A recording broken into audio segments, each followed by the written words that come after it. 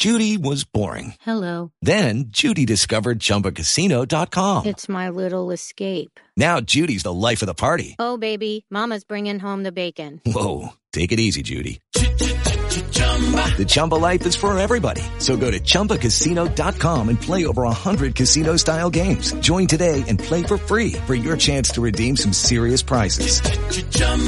ChumbaCasino.com. No purchase necessary. Void where prohibited by law. 18 plus terms and conditions apply. See website for details.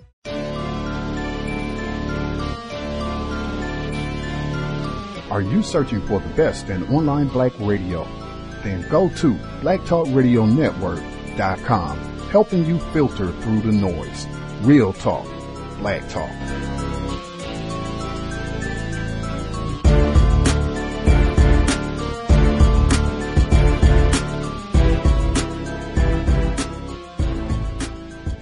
China are now complaining that Chinese authorities in the city have subjected them to forced evictions, arbitrary quarantines, and mass coronavirus testing as the country seeks to contain cases of imported infections. China, however, says that while it has managed to contain the spread of local infections, there have been cases linked to the Nigerian community in the city that have sparked the alleged discrimination by locals and officials charged with the prevention of infections. Authorities say that Guangzhou had confirmed 114 imported coronavirus cases as of Thursday, 16 of which were Africans. The rest were returning Chinese nationals. Media reports indicate that several Africans have been forcibly evicted from their homes and turned away by hostels.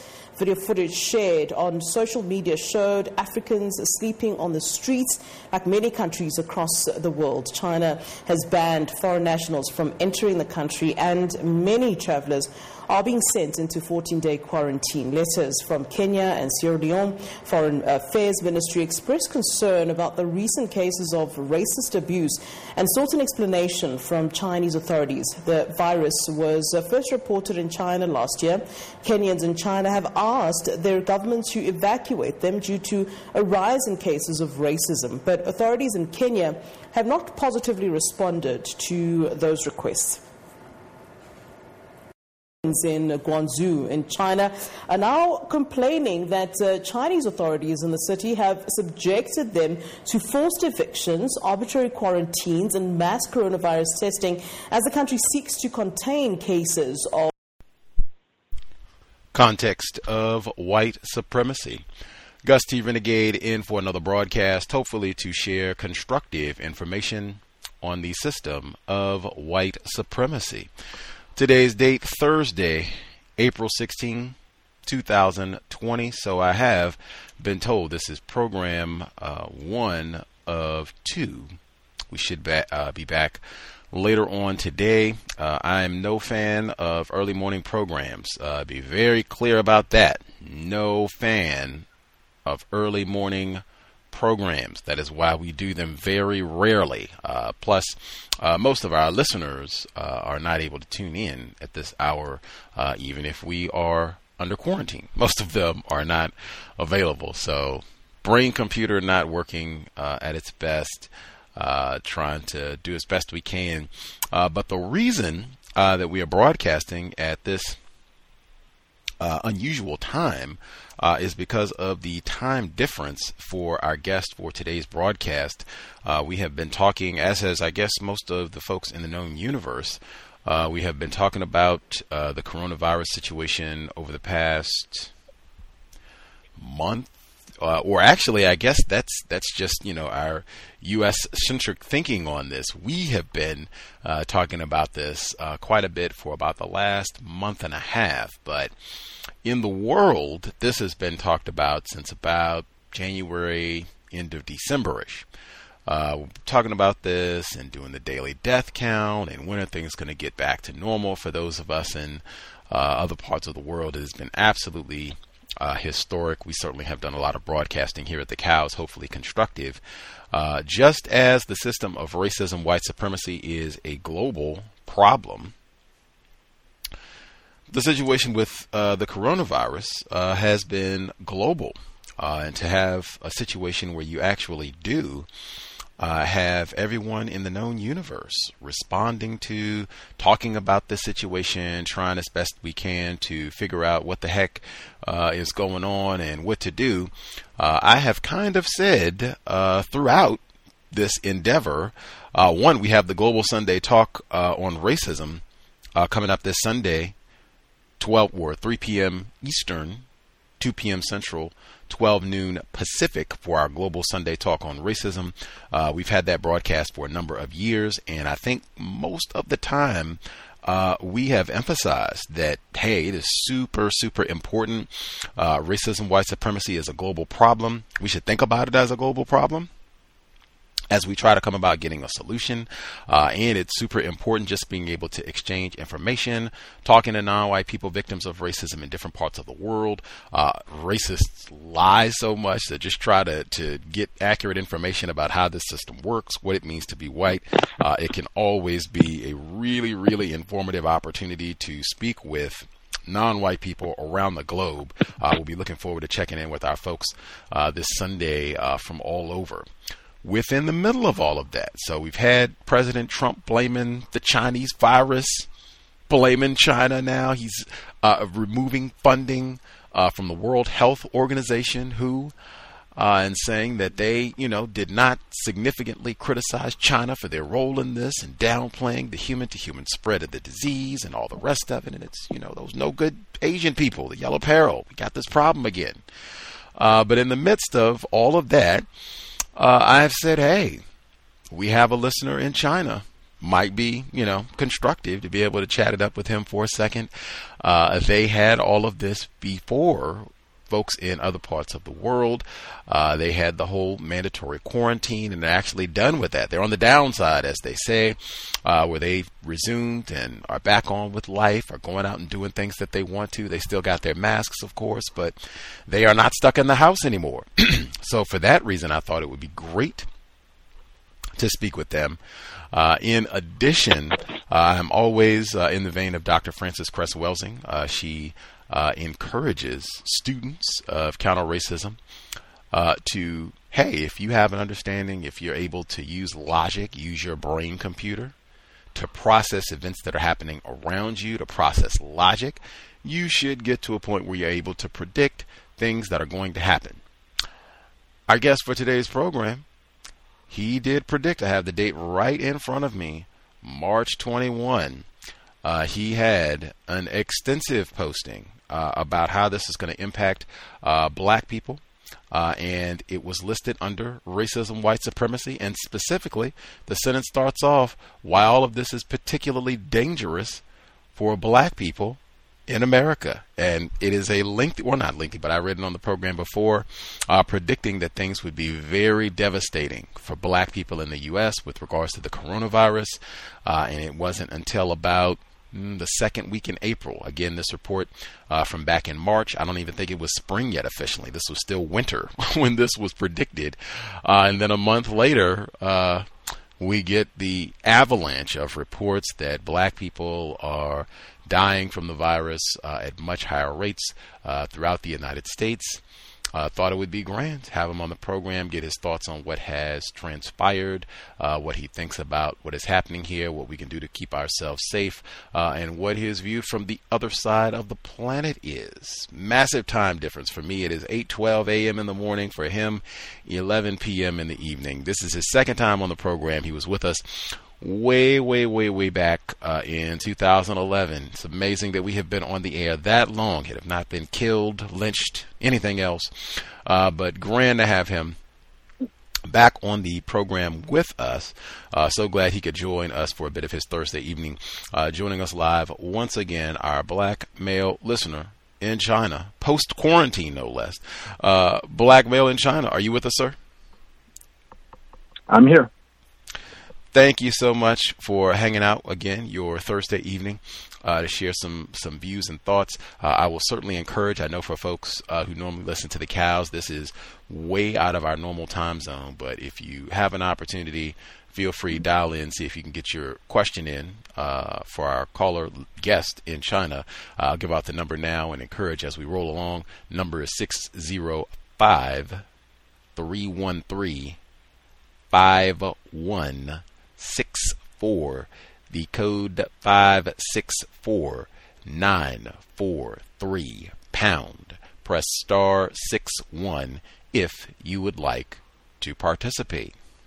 Again, so glad to have you on the program with us again.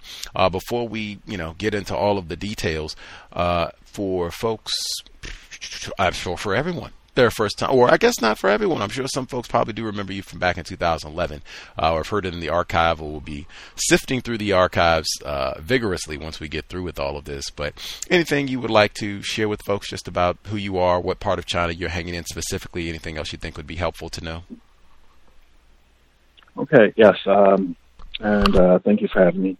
I'm a black male in China, 43 years old, and I'm an assistant professor international relations I probably should use the university, but the city I'm in is called Chongqing.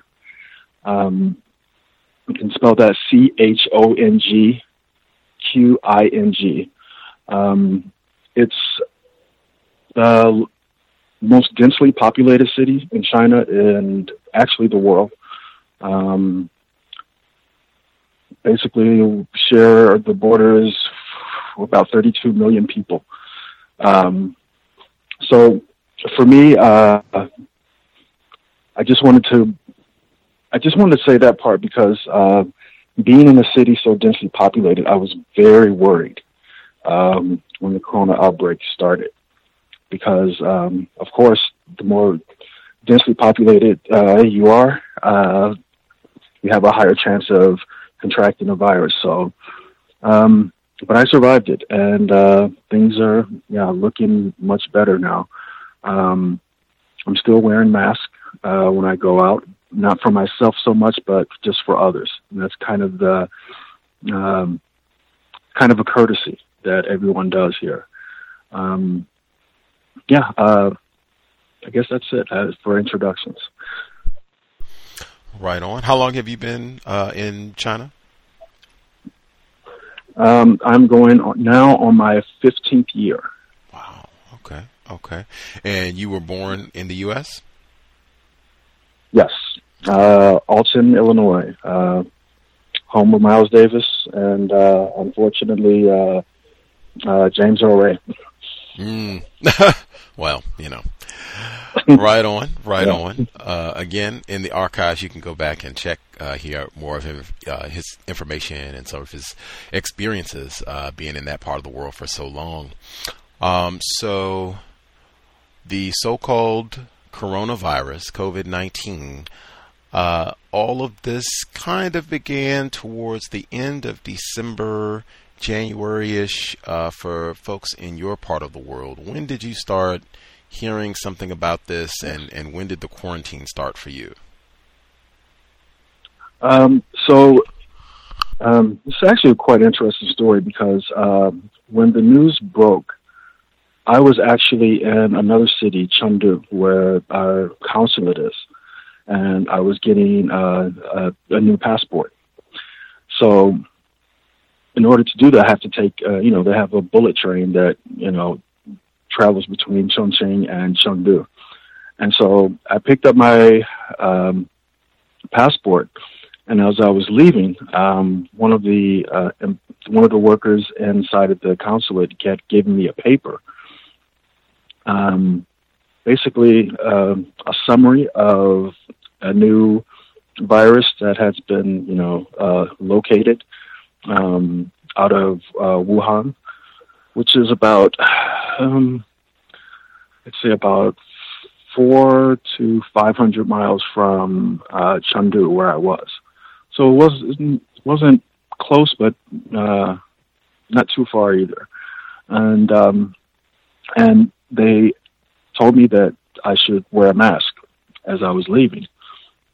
Now, I ended up taking a taxi to the train station, and I forgot to stop at any place to get a mask. And when I got into the train station, I see all of these people with masks on their face. And here I am, 6'4" black male walking through this train station with no mask, and I'm kind of like the only one. So this was quite a scary trip, and but fortunately I made it back home, and so this is around December 31st. No, it was January 2nd. January 2nd is when I had this trip. But I believe on the 31st that the virus had already been identified. And but that as most of us, we kind of knew that it was somewhat serious. The thing is that in China, some of the air pollution is so bad. You commonly see people walking around with masks. So in the beginning, I didn't know it was as bad as it was, and I just thought, okay, all these people have masks. Maybe they're, overdoing it, a bit too worried. But it turned out to be wrong about that. And as far as the quarantine, there was notifications that popped up on all of our cell phones. This is, I think, one of the reasons China helped. One of the reasons China was so effective in curbing the spread is that, in America, last time I checked, when people buy mobile phones, you have to sign a contract with some company, and the companies are private, and they can shut your phone off at any time. But in China, the state owns the phone companies. There's two of them, China Unicom and China Mobile. And so the way our payment system's set up is that if you just run out of minutes or time, they'll send you a message, and if you have Wi-Fi somewhere, you can use your online bank account, which is set up through their number one social app, WeChat, and just pay for it, and your phone's back on. But even in this instance, they didn't shut off people's phones because they had to they kept sending these messages out on your phone.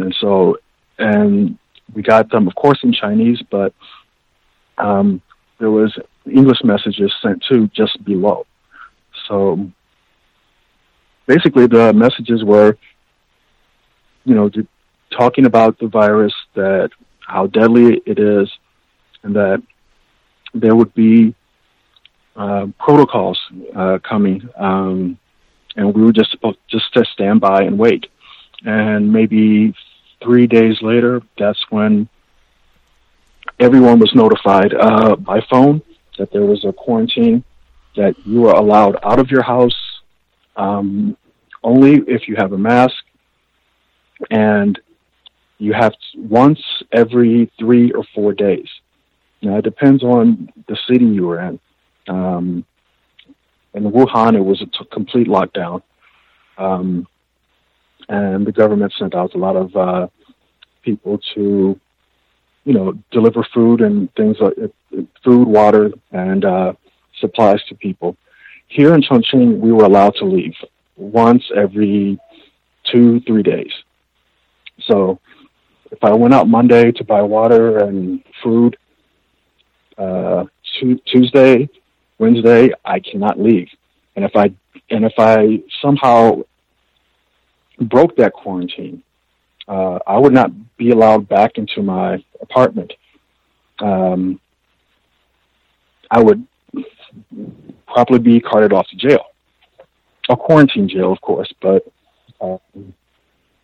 so it was very serious, and there was lots of videos, and the government was showing these videos too, and they were sending these messages through the phone, and there's these videos of these people breaking quarantine and being carted off in vans. And so it was quite serious, and it didn't really hit me so hard until I started seeing the government's using the phones with messaging, and they start sharing the death tolls. And Wuhan, really don't know how many died, but I'm sure it's probably more than what's been reported. Because remember, in late December, early January, there were people dying, but they weren't quite sure if it was the virus or, because it was generally people who were elderly who were getting sick, or not getting sick, but dying. And so some just thought, okay, possibly it could have something to do with just a normal flu, because they were having normal flu symptoms as well. And so when they finally identified it, broke it down under the microscope, then that's when the official death tolls, the numbers started to come out. And they were scared. And there was particularly one scary week for me is when someone in my housing complex had contracted the virus and died. And knowing that it's airborne, I was, of course, worried and concerned. And then I got a cold on top of that, so it didn't really help much. But after possibly, I think a week, maybe a week and a half, the cold that I caught, I still had some issues, and normally I don't. When I catch a cold, maybe it's done in 3-4 days. Immune system's pretty good. So I was really, really worried whether or not I had the Rona. But I'm still here, and I'm okay, and I've been tested. And again, with the phones, every foreigner that lives in this country, we have to have a coronavirus test, and then they put a green light on that WeChat app that I was talking about before, and it's basically a clean bill of health. And so if we go into supermarkets, we go into our homes, anywhere in public, people need to show this health check. As far as the Chinese, from what I've been told, the Chinese have something similar as well. But I know that there's one special app extension they made for foreign people here in the country. So, yeah, okay, I'll stop there. And any more questions? Context of white supremacy. We'll try and sprinkle in questions from listeners as we proceed. Folks that are listening live, you can tweet out, send it on Instagram, social messenger, let folks know, hey, context of white supremacy is on very, very early, but I think important information. Victim of white supremacy, black male in China. To hear about his quarantine experience and all the rest. So I guess to get a couple quick questions in before we move a little further. So when all this begins, and I mean, this is scary. I know some people will get to all this, but I mean, some people that, hey, it's not scary. This is a lie. That's not what it is. Okay. But for some people, like, wow, this is scary. Like, people are, lots of people even. You said, who knows how many people could have died in Wuhan and some of the other areas. Like, this is scary. Someone even in your own apartment complex. You're not born in China. You have relatives back in the States, Illinois, and what have you. Was there a point where it was, hey, let's bail? You can come back to China later. Get the hell out of there. I was. I hate to say this because I don't want to seem too altruistic, but Gus, to be honest, I did want. I wanted to bail out of here, but two things. One, there was a lot of Americans leaving. Well, not just Americans, but people from all the other countries, all jumping on planes, and the airlines were not taking any health protocols. No mask, no testing. Just, hey, you got a ticket, get on the plane.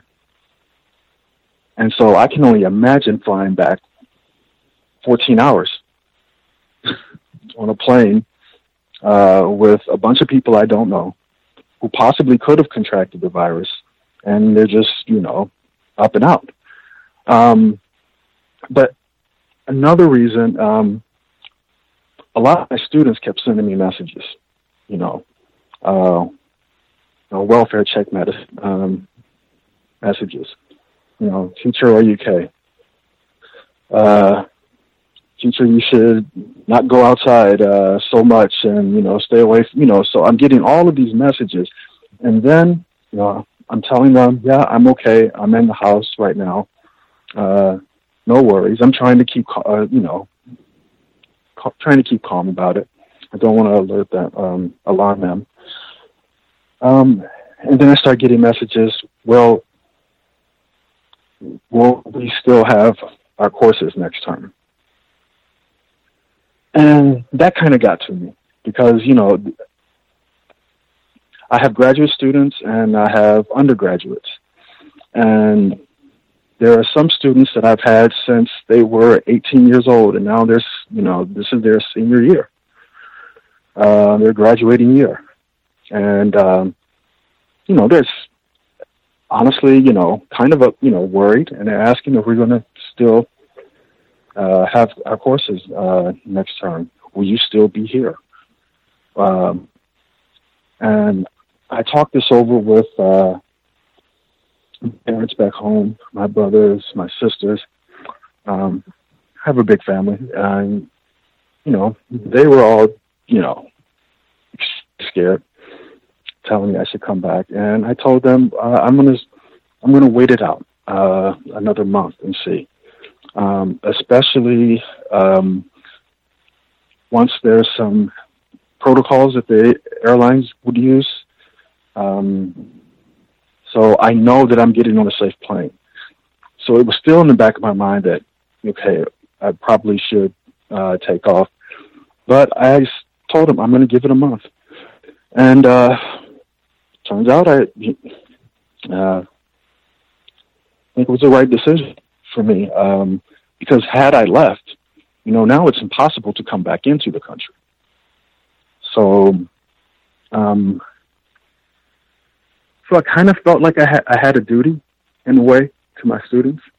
To the university, not so much, but just to the students. And probably had they not sent me messages, some were trying to send packages to care packages and things of the sort. Had it not been for them, maybe I probably would have jumped on one of those planes. And there's a very good chance that me being on one of those planes, I could have ended up with coronavirus. Or if I'm back in the United States right now, especially Illinois, because I'm, my home's not in Alton anymore. I'm in Chicago. Chicago's being hit really hard. And so I could have ended up getting the coronavirus had I left and came back and went back home. So, I feel I made the right decision. But there are days that I do kind of regret it too, because a lot of family members are really worried and scared, and I don't think they're being guided very well. Context of white supremacy, guidance, leadership in a time of chaos. Very important. I know talk about guidance. Now, I am in Seattle, Washington. As I said, it is a 15-hour time difference between where I am and our guest in China. But in Washington State, in fact, I was posting about this, and I saw the previous post that I put in from yesterday. I went to the park here on Monday. That is allowed. We've been under government-issued stay-at-home order for about 3 weeks now. Washington State, California, these were some of the earliest states to take it seriously and to say, closing things, shutting things down, statewide orders to stay at home and what have you. And these are some of the states that have shown the best dealings with all of this so far, where they got mass graves in New York and Seattle. They're talking about opening things back up. They're opening the farmers markets back up this weekend and, getting their plan together to reopen the state. We're on the downside of the curve, as they say, big time now. They say we peaked in March, in fact. So that's Washington State.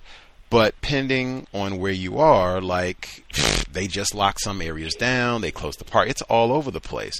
So I know for some people, they said this is driving them crazy and having to stay at home and what have you.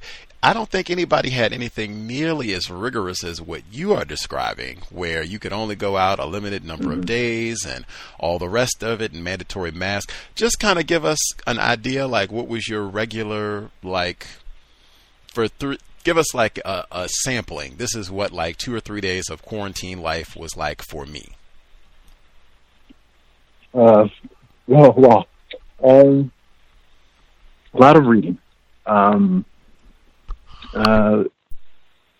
I mentioned before, so I'm an associate professor of international relations, so I'm really big on reading books on not just international politics, but international economic growth, civil wars, things like. So I had lots of PDF books. So my iPad was in constant use. I was reading. Every once in a while, I take and funny to find it in China, but I got the season series of Good Times on DVD, and I started watching that for a few days until I realized it's quite a terrible show. And then go back to reading. I picked up. I think I mentioned this to you before. Last time we talked. Per your recommendation, I started doing yoga. I knew I had to keep myself limber, and because once you're stuck in the house and you do a lot of sitting, and sitting too much kind of slows down the immune system too, and the blood flow. And so I knew I needed to stay as healthy as possible. So I started doing yoga. So early in the morning, I'd have my toast, glass of apple juice or orange juice, and I would start yoga for the first week. I'd say, it was new to me, so I wasn't that good at it. So I kind of left quickly after like 20, 30 minutes, and then I started going for an hour, then an hour and a half even. But mostly that's just learning new things. And so I wasn't doing everything perfectly, so I would do it over again. So that's why it took so long. After the yoga, I sometimes run in place. I do have some free weights here. I would do this sparingly throughout the day, because you start to do things in repetition, but not so much with the time. Like the only thing that I did normally at a certain time every day was breakfast, yoga. After that, anything goes. And spent a lot of time online, talking, of course, to family. And but that was a bit difficult to do, again, because the time difference. So then I just have awkward sleeping times. So then I just start sending emails because I had to get back on track. I've had a problem with sleep deprivation before, and I think it's as deadly as any other health goal that you could have. And so for a few days, I had to battle that and get my sleep time corrected again.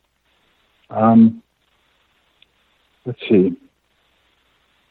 And, I would savor the days that I could get out. They would give us, we had these tickets. They gave us a piece of paper and it had these small tickets on there. And you can only use one of them every 3 days to go out. And so I was really excited on those days that I was able to go out, but at the same time, it's kind of a weird feeling because it's dangerous, of course, but there's something liberating about getting out, out of the house. And, but I would say the thing that helped me most through that time was, my students, some of my colleagues, Chinese colleagues as well. Sometimes we have video calls. Sometimes we, talk to each other on the phone. That human contact is really important.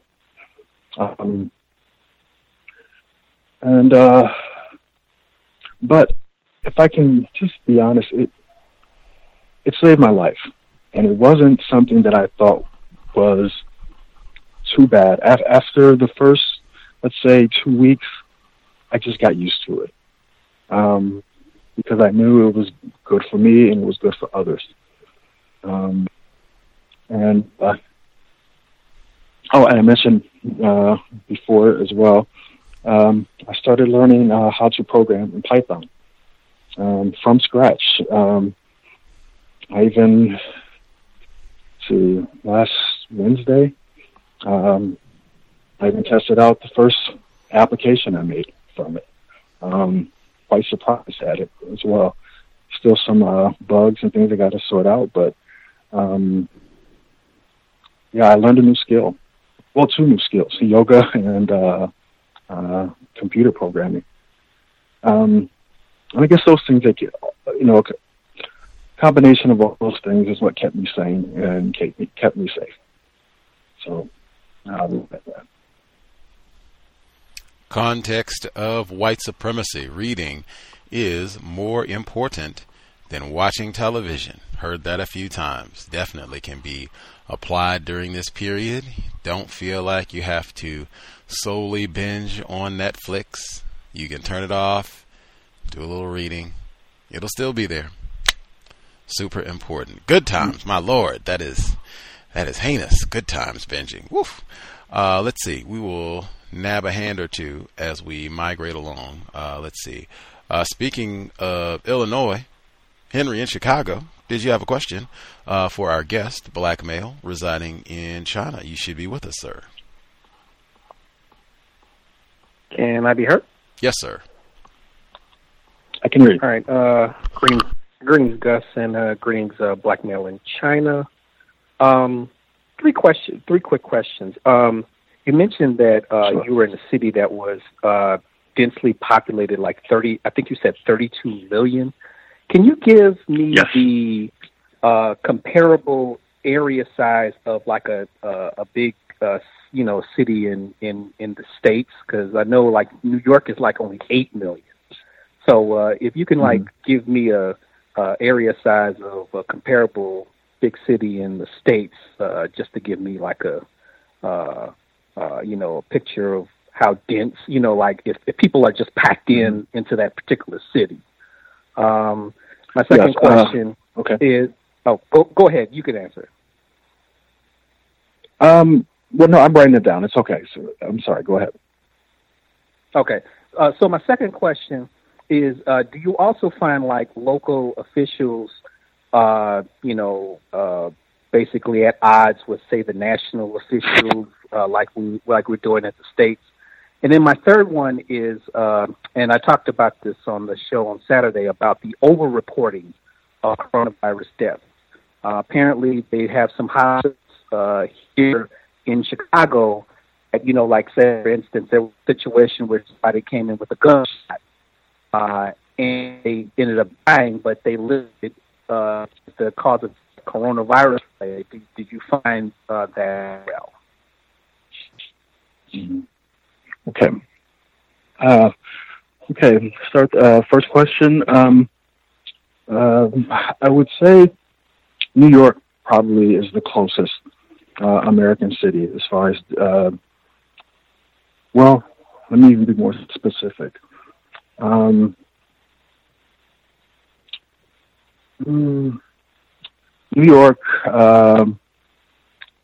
say, the Bronx,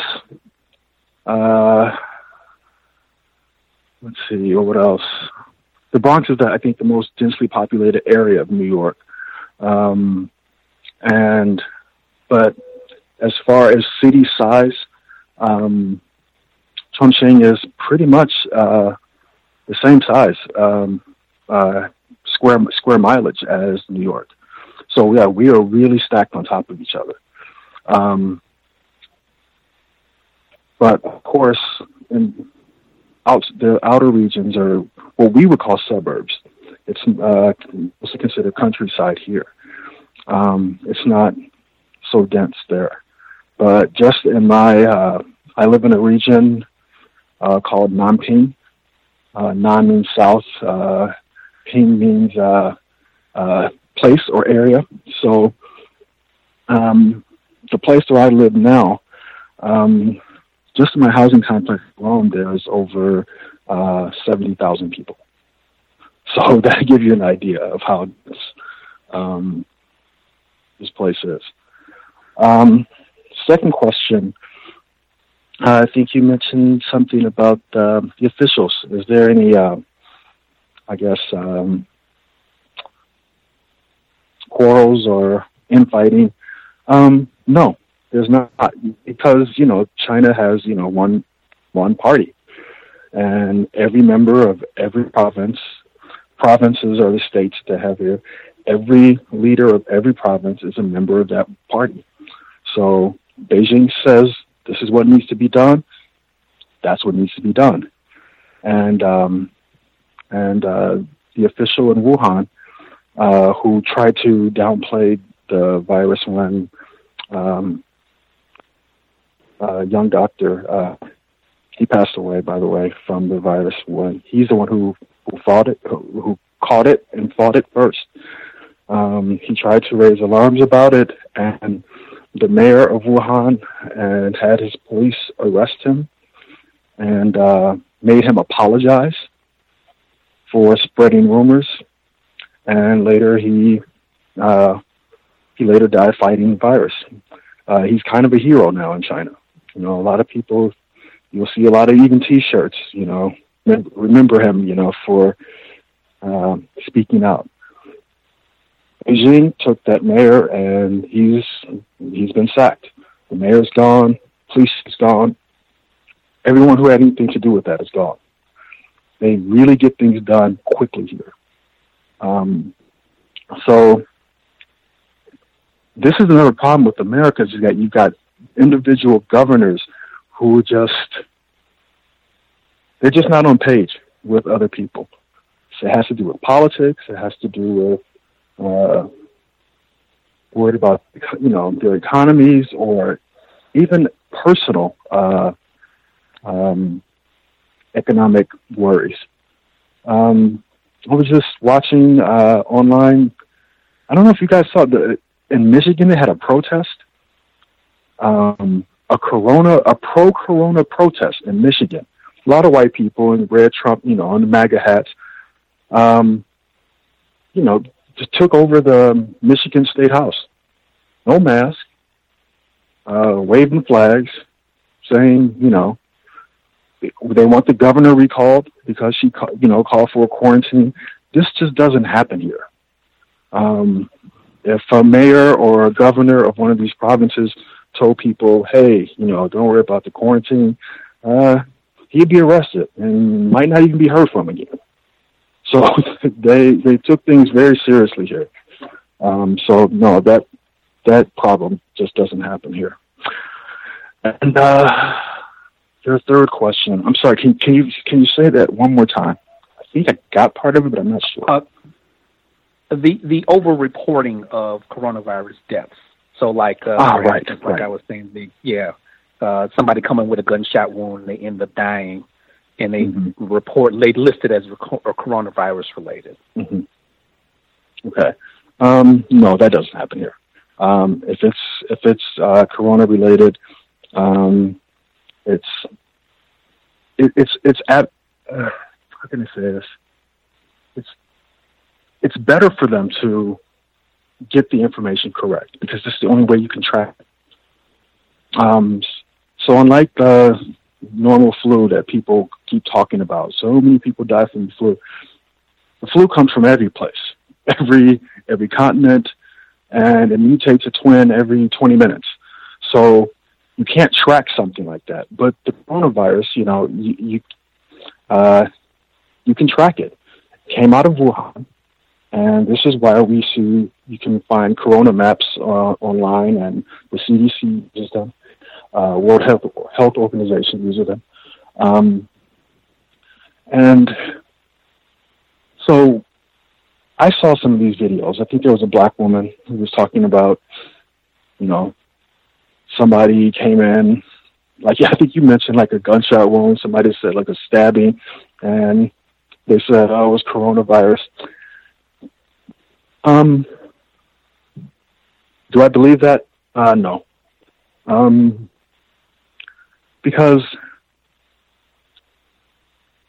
the number one reason why I don't believe it is because America's one thing that is very different from China is that there's a greater network of information.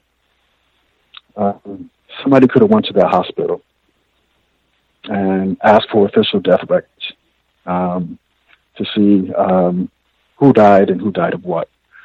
I think a lot of people are out trying to get clicks and views. See, this is one of the side effects of being quarantined. You need attention. This is what was driving me crazy for the first few days.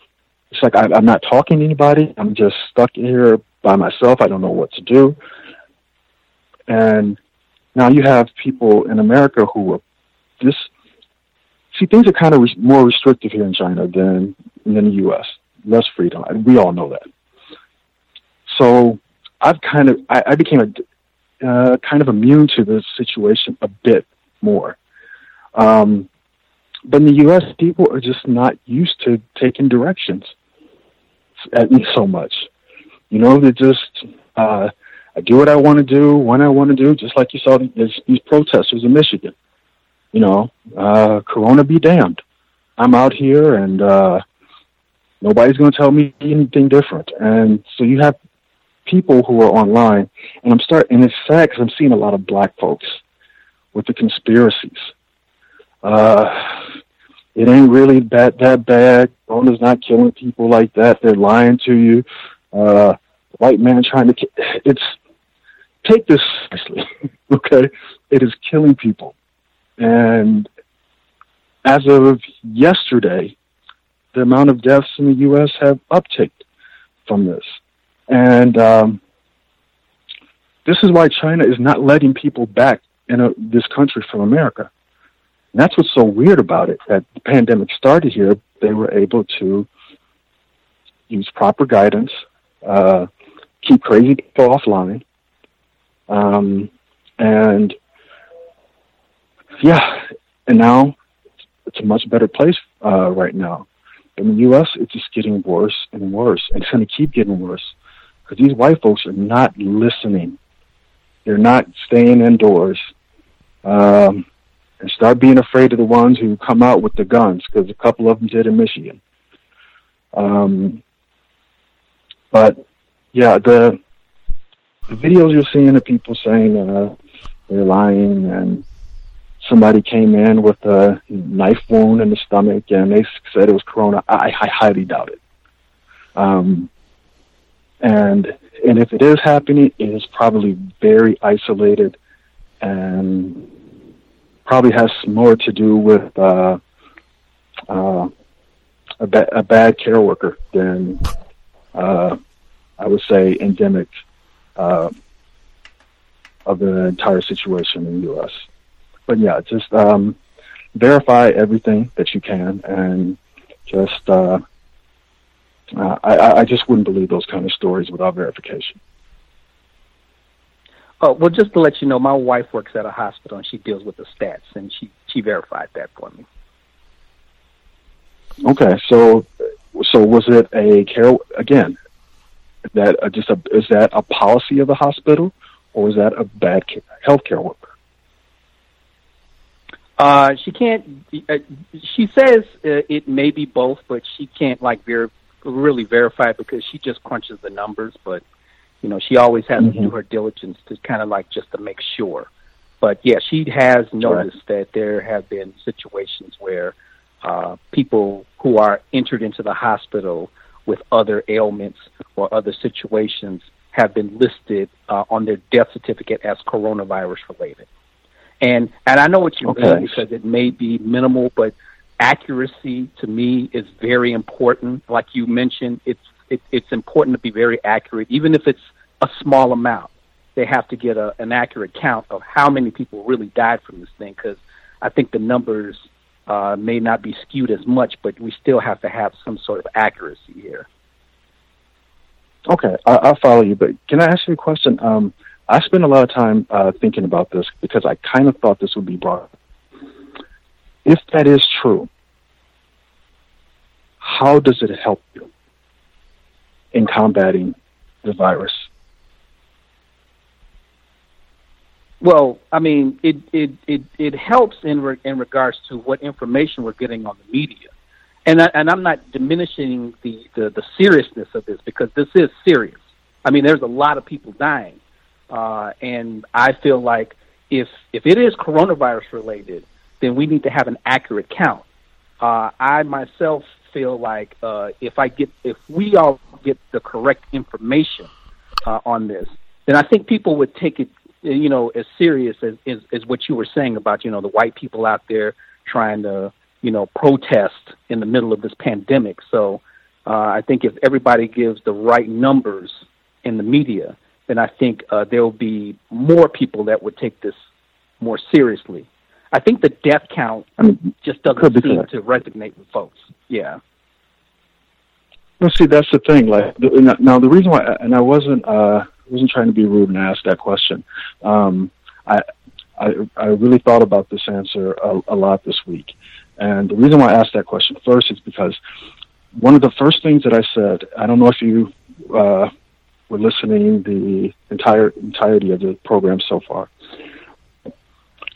I had mentioned that in Wuhan itself, the death tolls don't really know. And so even with that information, I don't know how many people in Wuhan could have died. Knowing the correct number, yes, it would be nice, but it would have nothing to do with my quarantine. It would have nothing to do with me taking steps to keep myself safe. So I think maybe the best thing to do is just do the social, well, I hate using that term social distancing because it's just a watered down term for quarantine. Quarantine yourself as much as possible. Stay away from people as much as possible. Only go out when you absolutely need to. Wear a mask and wash your hands several times a day.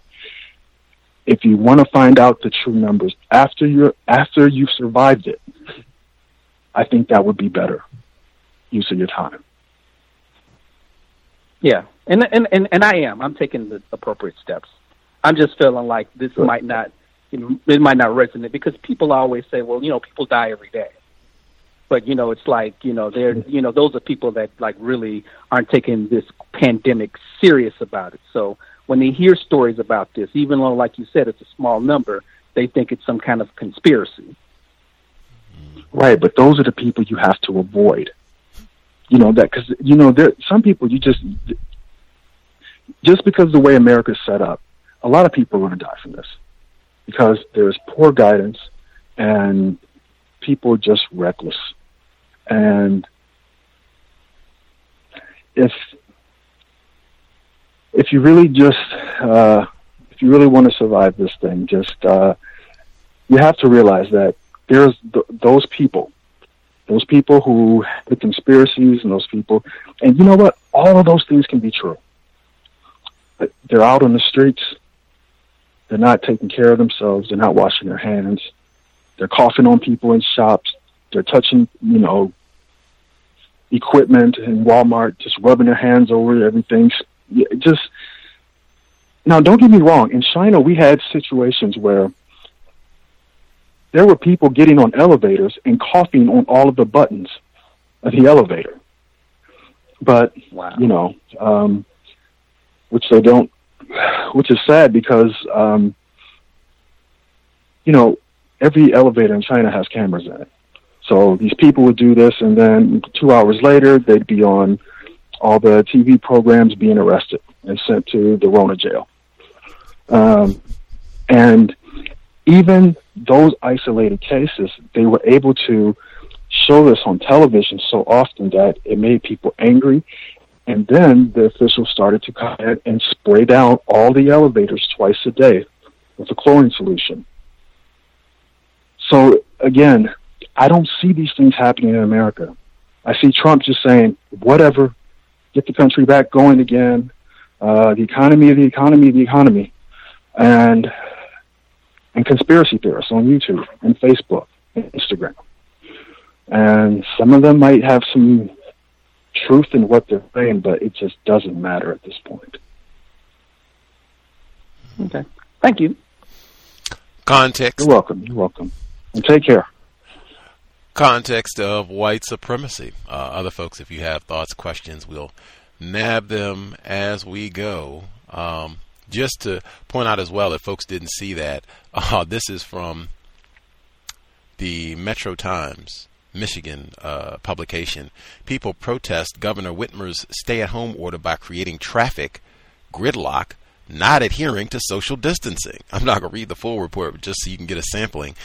Operation Gridlock, so they got an official title for this and everything, is in full effect, and by all accounts, it looks dumb as hell. Protesters descended upon Lansing on Wednesday, arguing that Governor Gretchen Whitmer's stay-at-home order is excessive. The protesters say Whitmer's expanded executive order, which has shut down much of the economy through April in order to stop the spread of the coronavirus, goes too far, closing the home improvement and gardening centers at grocery stores and barring people from traveling to their cabins up north.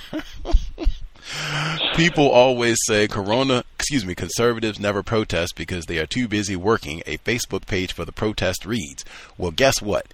You're not working, so it's time to protest. Lowercase L Libertarian Representative Justin Amash weighed in, saying Whitmer should reassess the scope of her order.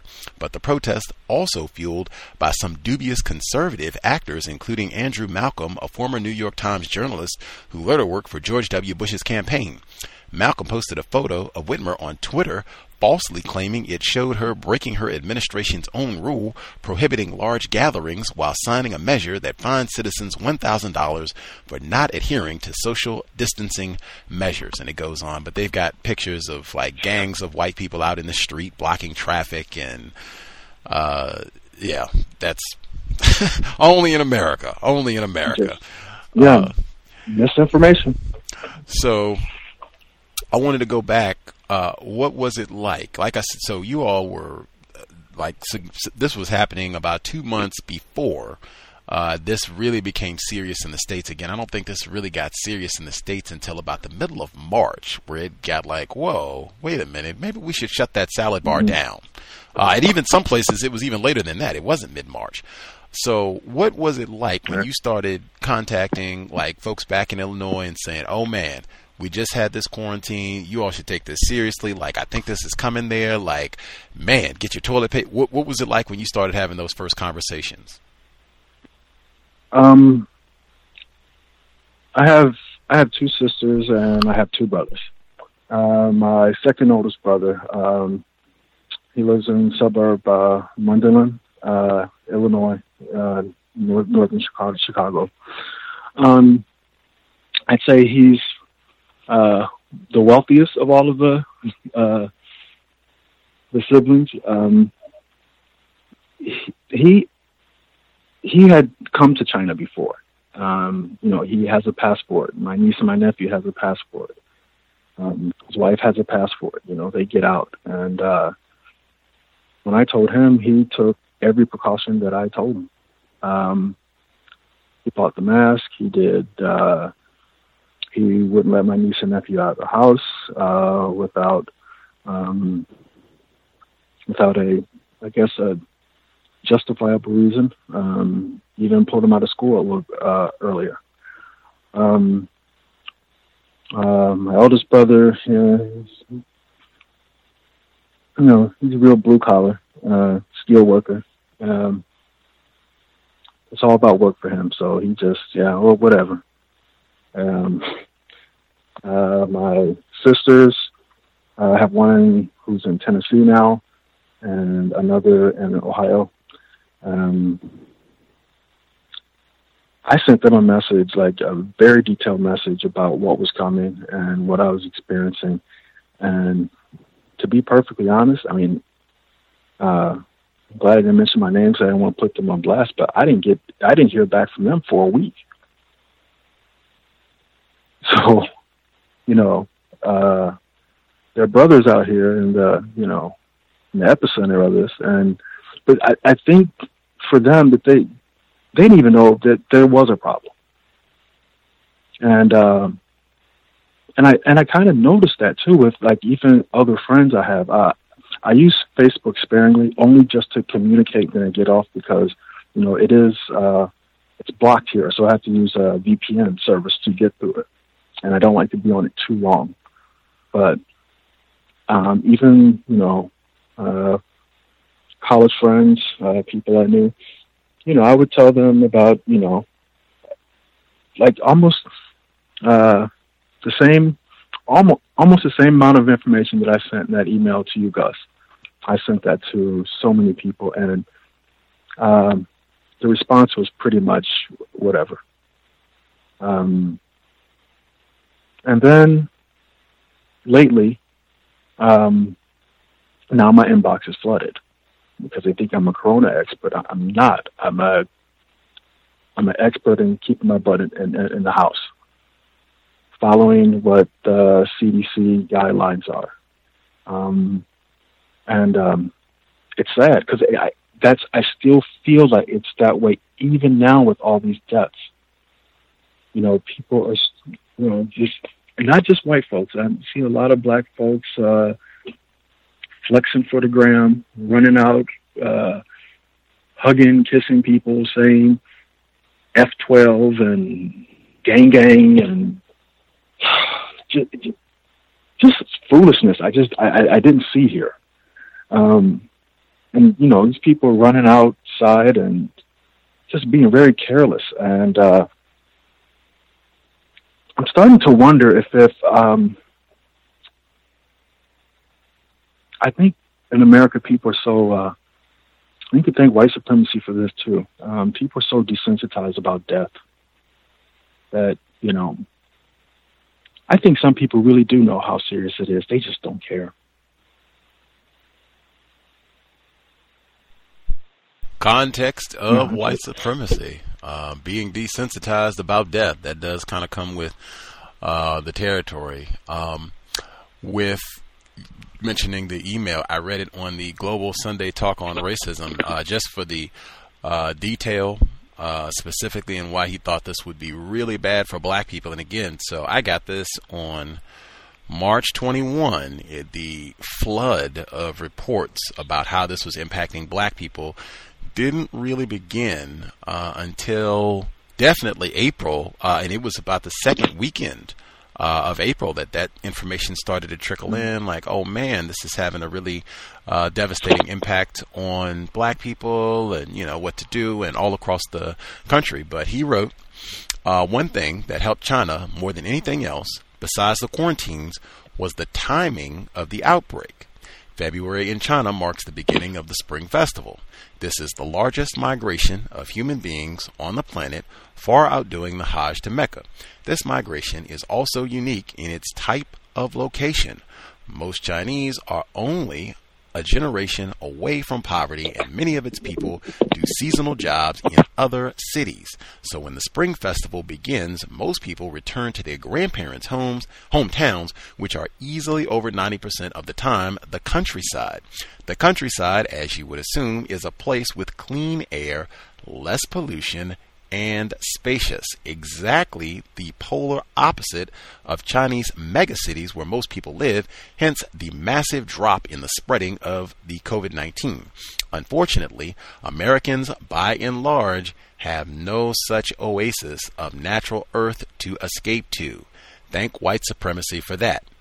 This is another reason Africa has not been overrun with the virus so far, and a month even after this, that is still the case. Less massive city centers to spread the virus. Sadly, many of our people will find social distancing difficult to do by proximity, and that helps put us at risk more so than those in rural towns that are generally comprised of white people. Also, the American government responded so late to the outbreak that the spread of the virus by more hosts could, and I say will, increase the possibility of further mutation of COVID-19. Mutation will make the virus increasingly more powerful and harder to treat with standard or even enhanced antibiotic treatment. Another danger is that, unfortunately, many black people do not have good dietary habits. Of course, another real-life effect of white supremacy. This virus loves those with poor eating habits, obesity, and asthma, which is something that particularly affects black people in America. Painful, because I don't remember any of this being said until April. I don't remember any reports that were coming out and saying that sentence right there. Now, they said, oh, yeah, if you got elderly folks and your grandma and grandpa, oh, yeah, and that sort of thing, if you got any sort of compromise, they did not get very specific about, oh, man, now, if you've been going to town on that McDonald's and thing and got some obesity issues or asthma or any hypertension, high blood pressure, like, this could have, I don't remember any of that until April. Then that came to light. But continuing, he added, another particularly dangerous exposure is from the elderly, which many are concentrated in nursing homes. And as we know, many black women and men are employed by nursing homes across the country. We talked about that last week, how a lot of black people are in those essential worker positions where you don't even get that luxury to stay at home in quarantine. Get out there. They call them front line. Get out there, and work. Blue collar, they'll say. These factors put us at an even, that's what they say, put us at an even higher risk than others. So as usual, we need to do work harder than others to take more precautions to save ourselves. Wow. There are very few times where you will get a prediction that is that accurate ahead of time as to what was going to happen, and then it happened in exactly that manner. About April. It was about April when all of this started to unfold. So you had already thought that was going to happen. Then this month it begins to unfold almost verbatim as you said. What were your thoughts?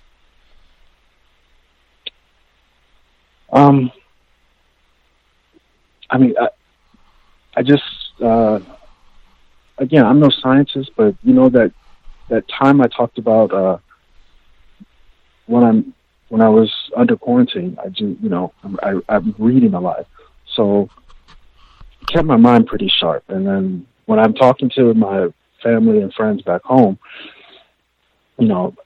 at like the first week, I really didn't think of any of this stuff, but then I started wondering how.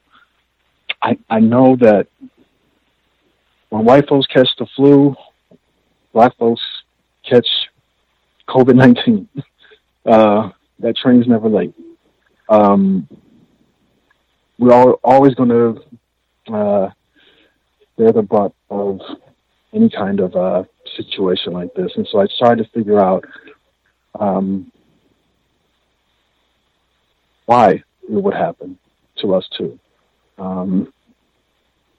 Of course, like I said, it's a byproduct of white supremacy, but it's not just enough to say that. So I thought about just breaking down the elements of what could possibly happen, especially in the case of black people.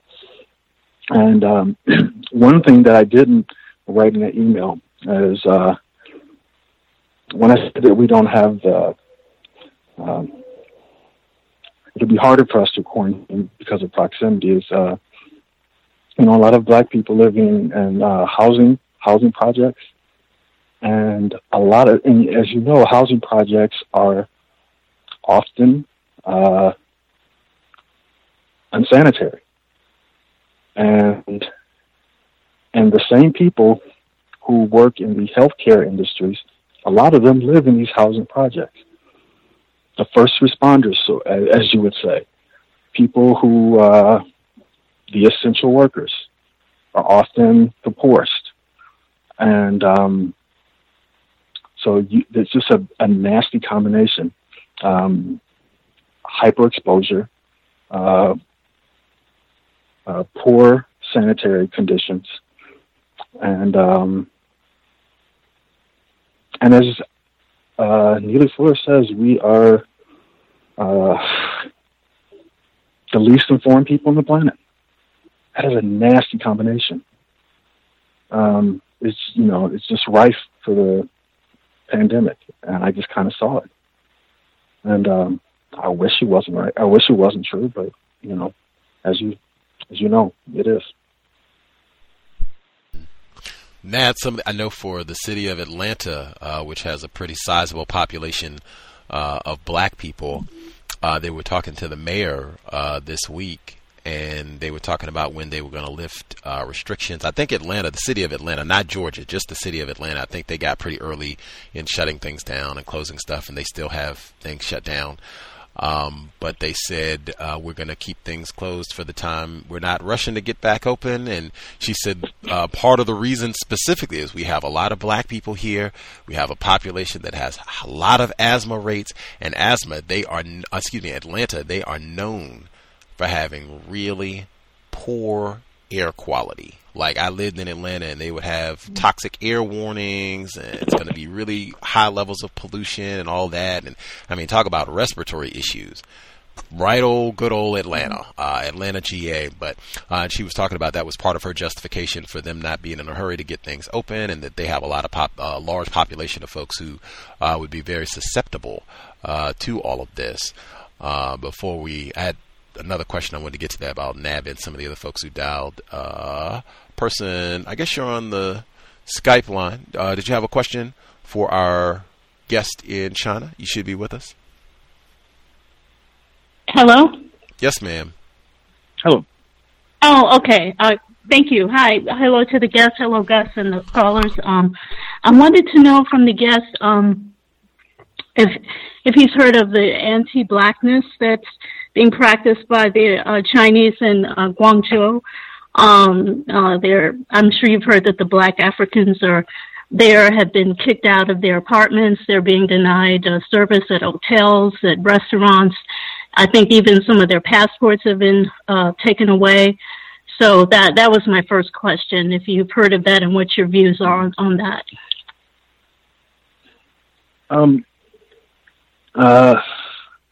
Again, not surprised.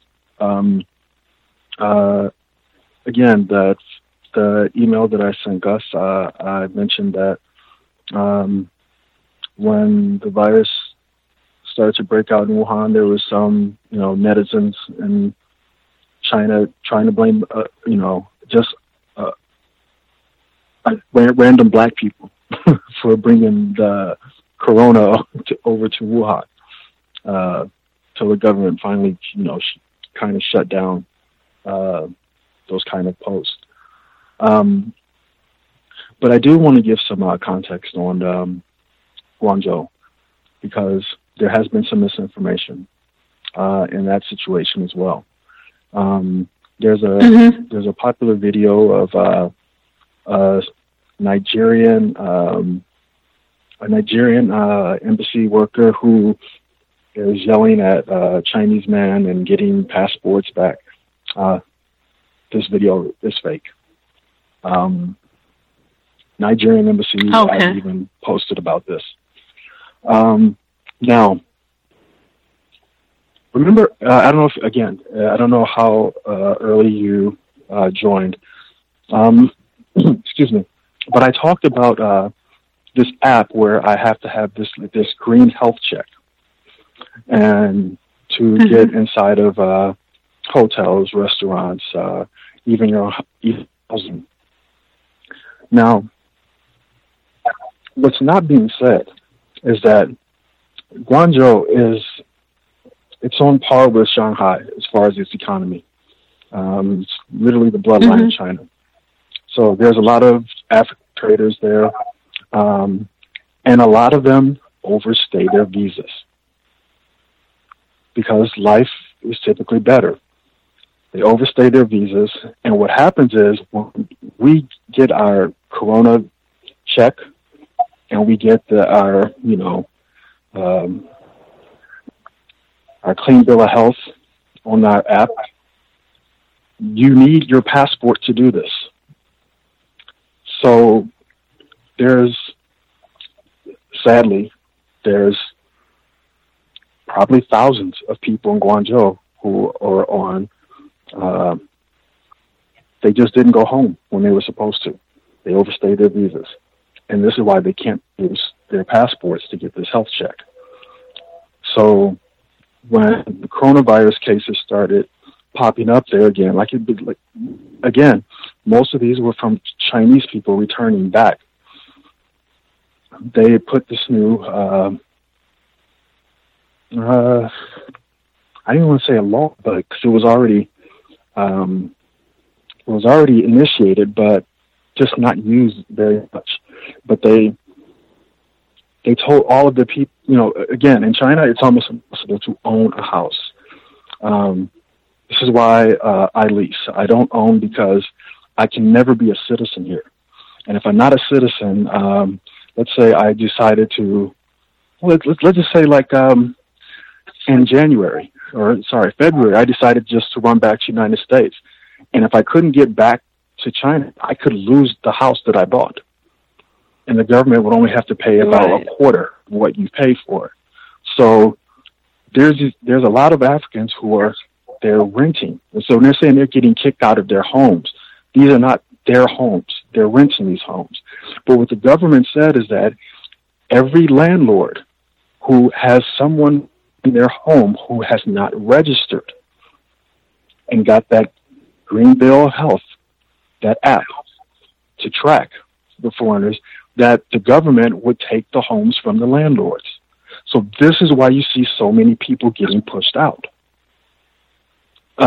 It wasn't just blanket racism. It was the government literally said, we know these landlords are renting to people who are probably in the country illegally. And if those people don't get registered, you have to put them out. And they gave them 2 weeks to do it. So the landlords would even tell some of the people, hey, look, you got to get this registered or I can't let you stay. But again, if you overstayed your visa and you're in the country illegally, you're not going to register. You're just going to hope it blows over. But unfortunately, China is very serious about curbing this virus. And so am I saying there's no racism involved? Of course not. That's going to exist wherever we go. But again, I think context is really important in this situation. And I just don't see a lot of it. I just see Africans getting kicked out of their homes, but nobody's saying anything about like I said, the people who overstay their visas. And the reason why I say that is because Guangzhou is also known as Chocolate City in China, because there's so many African traders and people who, actually who live in the country. They might even be married to someone Chinese. So there's a lot of people there. Put it this way. There's more people living in China illegally in Guangzhou than there is any other city. And remember, I'm in the largest city with 32 million, and there hasn't been a single black person I know kicked out of their home here. It's just not such a popular place, I think. And so I don't think there's many people, if at all, who overstay their visas here in Chongqing. But in Guangzhou, it's a lot. And unfortunately, a lot of them are from particularly North Africa, Nigeria, and Ghana, and I forget the other country. They had a list of the top 3, but I know Nigeria was number 1. Ghana was 3rd. The second, I don't remember, but I know it's in Northwest Africa. Well, thank you. And my last question is, as a black man, I don't know what your phenotype is, and I don't know if whatever your phenotype may be, I don't know if the Chinese may view you when they see you as if they see you as a black person or not. But have you ever been called Feizo, which I think means African in Chinese, but it's often used like as a racial slur? Or have you encountered any black people there, whether African or non-African, if they're not from an African country, that if they've been called that by a Chinese person? Thank you. Yes. I have, luckily in nearly 16 years, I have never been called Hagri, which is black ghost, which often translates into the N-word, at least to my knowledge. But never in public, never, someone ever done that. I am viewed as a black man. You don't need a microscope to see that. But one thing I think is important is that in China, people, just like I said before, they're a year out of a generation out of poverty. So money means everything. And when someone asks me what country I'm from, and I tell them America, I notice they look at me a lot different than some of my African friends, or I have 2 African colleagues. We could be sitting down having dinner, and somebody would ask, what countries we're from, and I say America, and then they, Mego, 可以, America's good. And then someone will say, I'm from, one of my colleagues is from Namibia. And they just, it's like, wow. And I know they feel it, because I see it, and I feel bad, so I know they do. So they have this view of continent, which is, of course, not good. It's called Feizo. And in China, and in Chinese, the Fei is, there's 2 ways you can say it. One is to fly, but another one means backwards. So literally in the traditional Chinese of, the name of Africa, it starts out with backwards. Exactly. So, and I've had tons of arguments with my colleagues about this and told them, how wrong this is. And, they always say, oh, yeah, it's the old Chinese, but, we don't use that anymore. And I say, yeah, I still see it. In articles, I still see it, even some of the education articles that come out of the university, and I've had to point that out.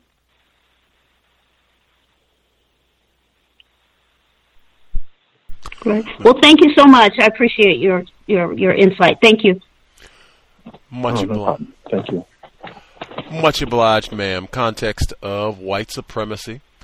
Number again, 605-313-5164. The code 564-943#. Press star 61 if you would like to participate. Before we got our caller, great questions. We were talking about your prediction about why this would be so bad for black people in the States. And you were talking about some of the things that you've heard just as people have been talking about all of this all over the world, and in particular some of the responses that you've heard on different platforms. You said one of them was that, well, in China, they have a lot of petite people, meaning not overweight, they're not obese, and they're still having problems with all of this. And you say, wait a minute, not so fast. Mm-hmm. Again, it's common stereotype, but in the last 10 years, China has increased its obesity rate. My last estimates I saw was by 300%.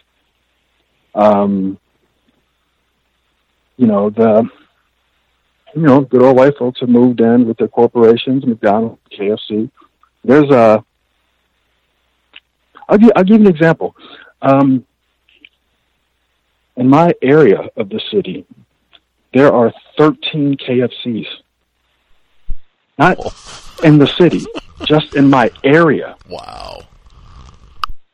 And then, of course, again, Chinese, just one generation out of poverty, they see KFC working, so there's been miniature KFCs sprouting up on top of those. It's cheaper, the oil is dirtier and nastier, and the Chinese, they're they have this lifestyle now where, they don't get the chance to sit down and cook all the time. So the young people are buying up KFC. They're drinking. I've seen Chinese people drinking Coca-Cola on a hot day, and the Coca-Cola is hot. That just stunned me. And when I say hot, I don't mean like it's just, lukewarm. No, I mean, it's literally hot. And they will just guzzle Coca-Cola down in the summer. And Chongqing is one of the hottest cities on the planet as well. It's right up there with, let's see, what's the city in India? New Delhi. It hit over 100 degrees, 16 different days last summer in Chongqing. So it is a really, really hot place. And I just see people drinking hot Coca-Cola, and, Sprite is big now. You can't go to a dinner with even dinners that I've had at with my university colleagues and visiting professors. We would have a beautiful array of food on these spinning tables, and somebody will come out with 2 gigantic bottles of Coca-Cola, 2 Coca-Colas, and 2 Sprites. It looks so out of place, but it's normal now. But yeah, obesity rates in China have increased so much, and I see obese people all the time. So the Chinese are all petite, so why are they having the problem? It's just, you can have complications with the coronavirus and be petite as well. But again, a lot of people here are a lot larger than people think. Again, China is the second largest economy in the world. Some people even put it first, and when it comes to production. So there's a lot of new money here, and a lot of bad eating habits. Before, a generation ago, they usually ate vegetables. They even had a famine under Mao. Millions died. And now they got meat. They got meat galore. They're growing meat. They got meat. They got these industrial meat farms. They're growing mutated fish without bones. It's just as bad as the U.S. It's just as bad. So that's just another misconception that we just need to get rid of. Let's see. Things that you've seen since this has started, particularly since it has intensified, and we've heard more fatalities reported in the U.S. specifically. Are they having incidents of 5G towers being attacked and burned, or people blaming the Rona on 5G in China? Absolutely not. I haven't heard one story about it. Absolutely not. And you have the option to not have 5G. Most people still use 4G, so it's not even something that comes up. Has any of that Or I guess what has been your observation of that? Have you seen any of that where people are saying, hey, we don't think this is any sort of viral pandemic at all. We think this is just 5G technology and its impact on us? Absolutely not. I have not seen one post on Weibo, which is like the Facebook of China, and Weixin, which is like the Twitter. I have not seen one post on 5G possibly causing corona. That's just, nobody's discussing it at all. There are people who, generally older generation folks, who just warn of not just 5G, but 4G. They think people should not use their cell phones so much because it might be bad for their health. But that's it. And they were doing that since 2G. So, but nobody's saying corona is coming from anything other than the wet markets in Wuhan.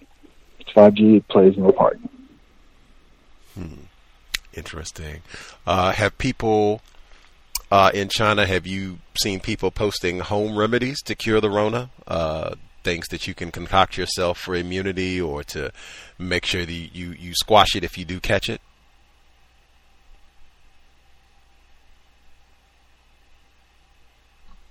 Oh, are you with us? Hello? Hello? Can you hear me?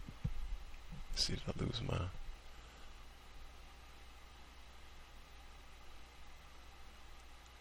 Oh, hello? Hello? Can you hear me? Hello? Hello? Let's see. May have got a bad connection. Let's see. Hopefully we didn't lose our guest. Let's see. Double check, make sure I didn't get disconnected myself. All right, so I'm still, looks like I'm still here. I'll double check and see. Make sure we did not lose our guest here.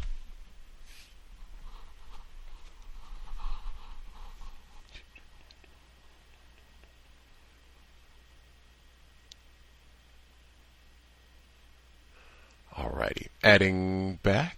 Let's see.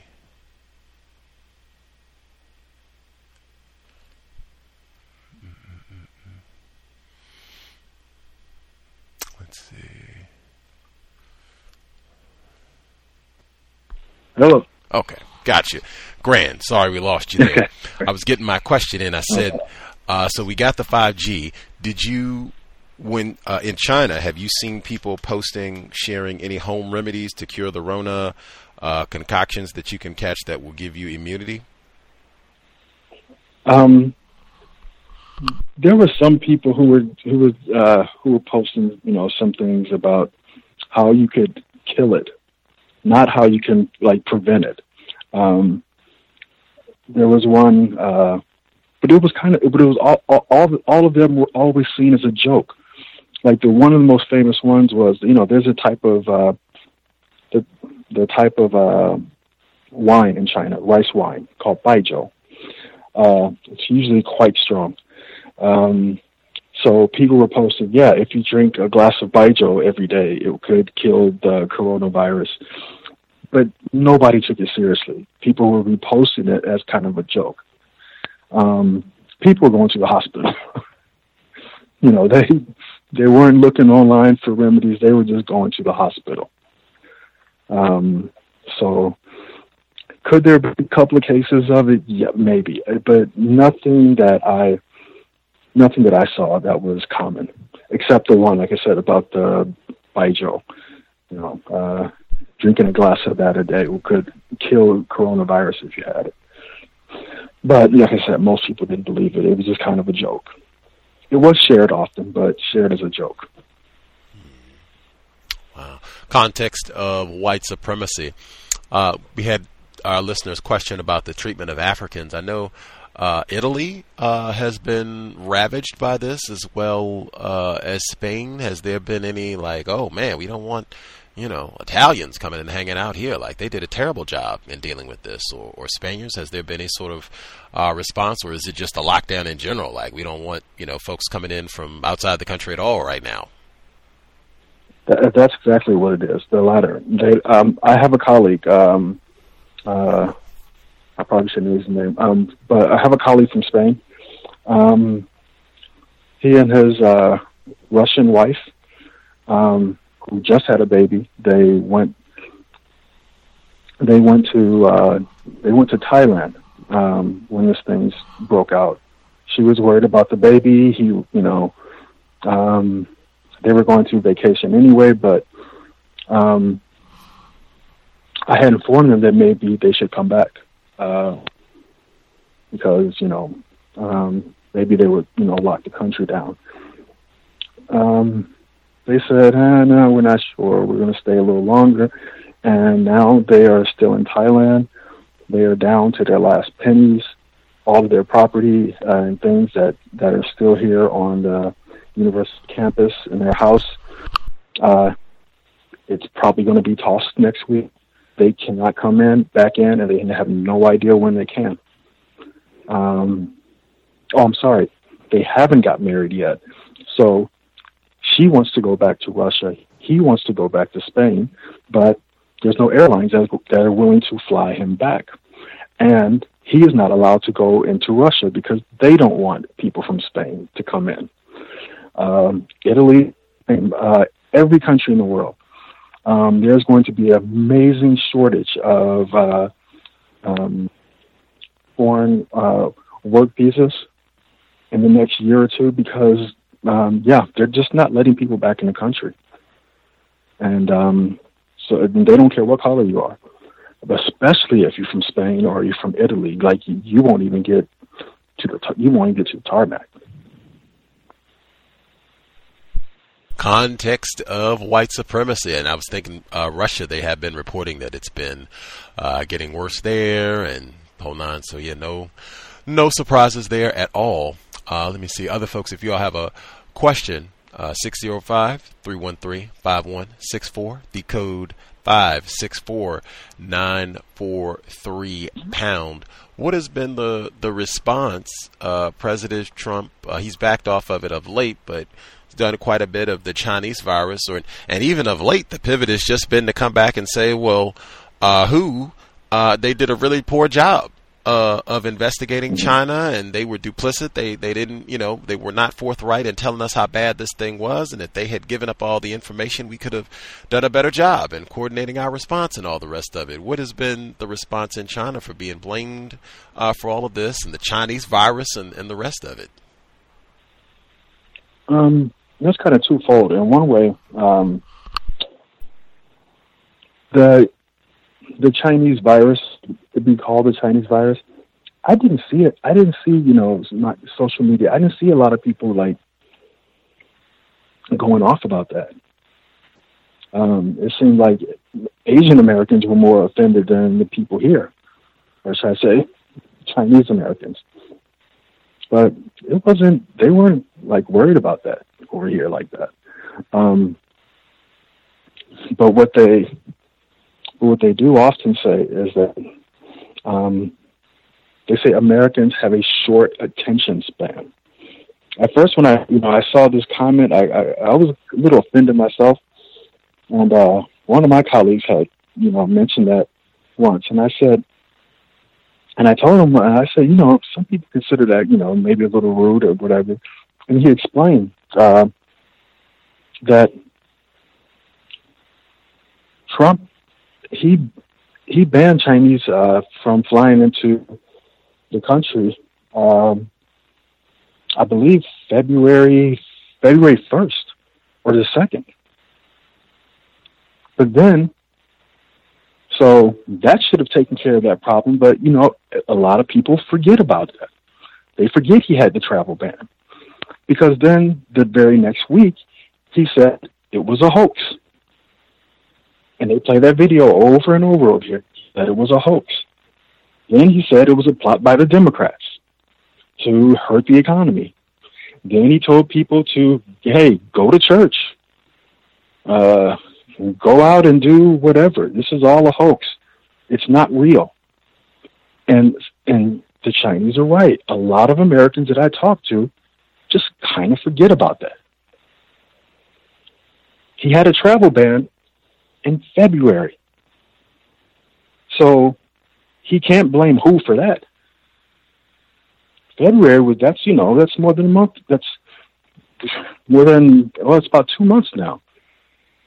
He had a travel ban from people from China in February. So that should have cut down a lot of cases. Now, what happened is he did that, and then he told people, but white folks, Italians were flying in like crazy. The Spanish people were flying in like crazy. French people flying in like crazy. And a lot of them had the virus as well. They didn't screen them if they had been to China. Or there's a lot of Chinese people who vacation in those countries, who go to school in those countries. So the European nations, they were flying in and out of the place. He didn't seem to have a problem. But they were spreading the virus in America too. And so the Chinese point this out. And most importantly, they play that video over and over again. I see sometimes when he said, "Oh, it's a hoax." And he looked so sure about himself when he said it too. He was talking to his band of idiots, MAGA folks, and one of his WWE rallies. And yeah, it's a hoax.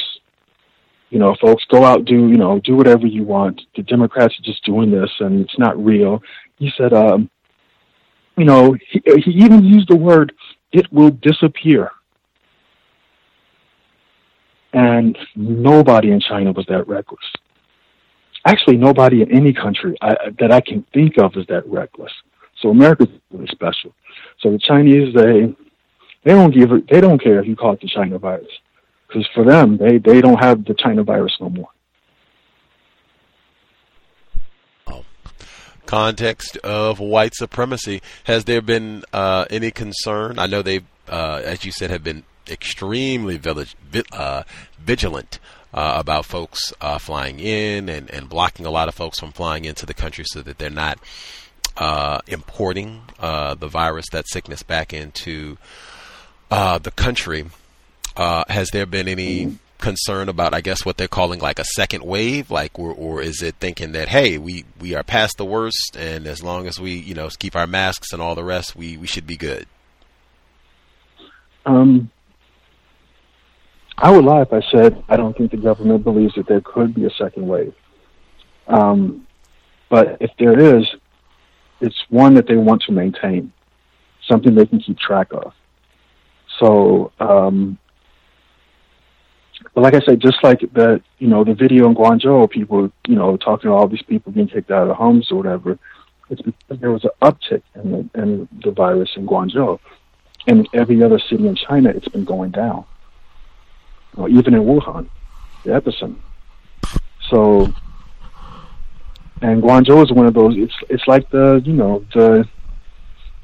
kind of like the Los Angeles, for the financial capital besides Shanghai. So you get a lot of international travel back and forth. So I think that they believe that it could come back sparingly, but as long as they just stay vigilant with this same kind of policies they've had since February, I think it's probably not going to get nearly as bad as it was. Actually, I'm pretty sure of it. Unless they just, I don't know, start taking in Italian and Spanish refugees, maybe, but no, I don't think it's going to come back, and at least nearly as bad as it was before. And I think medically they can treat it better as well. Wow. What has anything else stood out in terms of significance just from you watching, particularly as this has unfolded in the U.S.? I know you talked about people being reluctant to accept suggestions and to follow the guidance from the government officials, the lack of guidance that's being offered, and people being reckless, not taking it serious. Has anything else stood out in terms of the responses that you've seen, especially here in the States?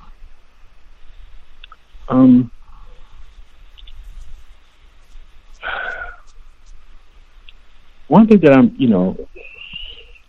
one thing that particularly bothers me is that the amount of weight that we as Black Americans put into our so-called entertainment class, musicians, movie stars, what have you. It's really funny. I see. Well, okay. I guess I shouldn't be. I guess that would be a contradiction for me to expect more from them, because I think that we put too much stock into them. But I noticed here in China there's a lot of music stars and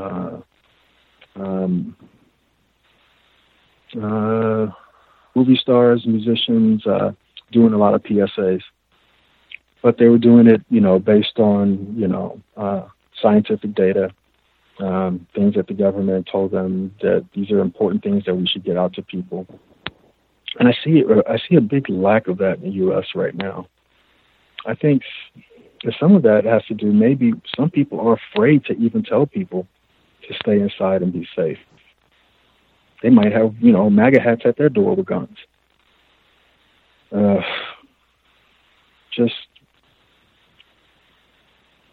And I see a lot of, a lot of the hip hop stars, and I try not to watch this stuff, but I monitor it like every once or twice every week just to see what's being said.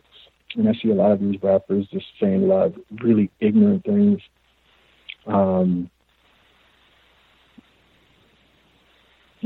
seen like the parties, people are having Corona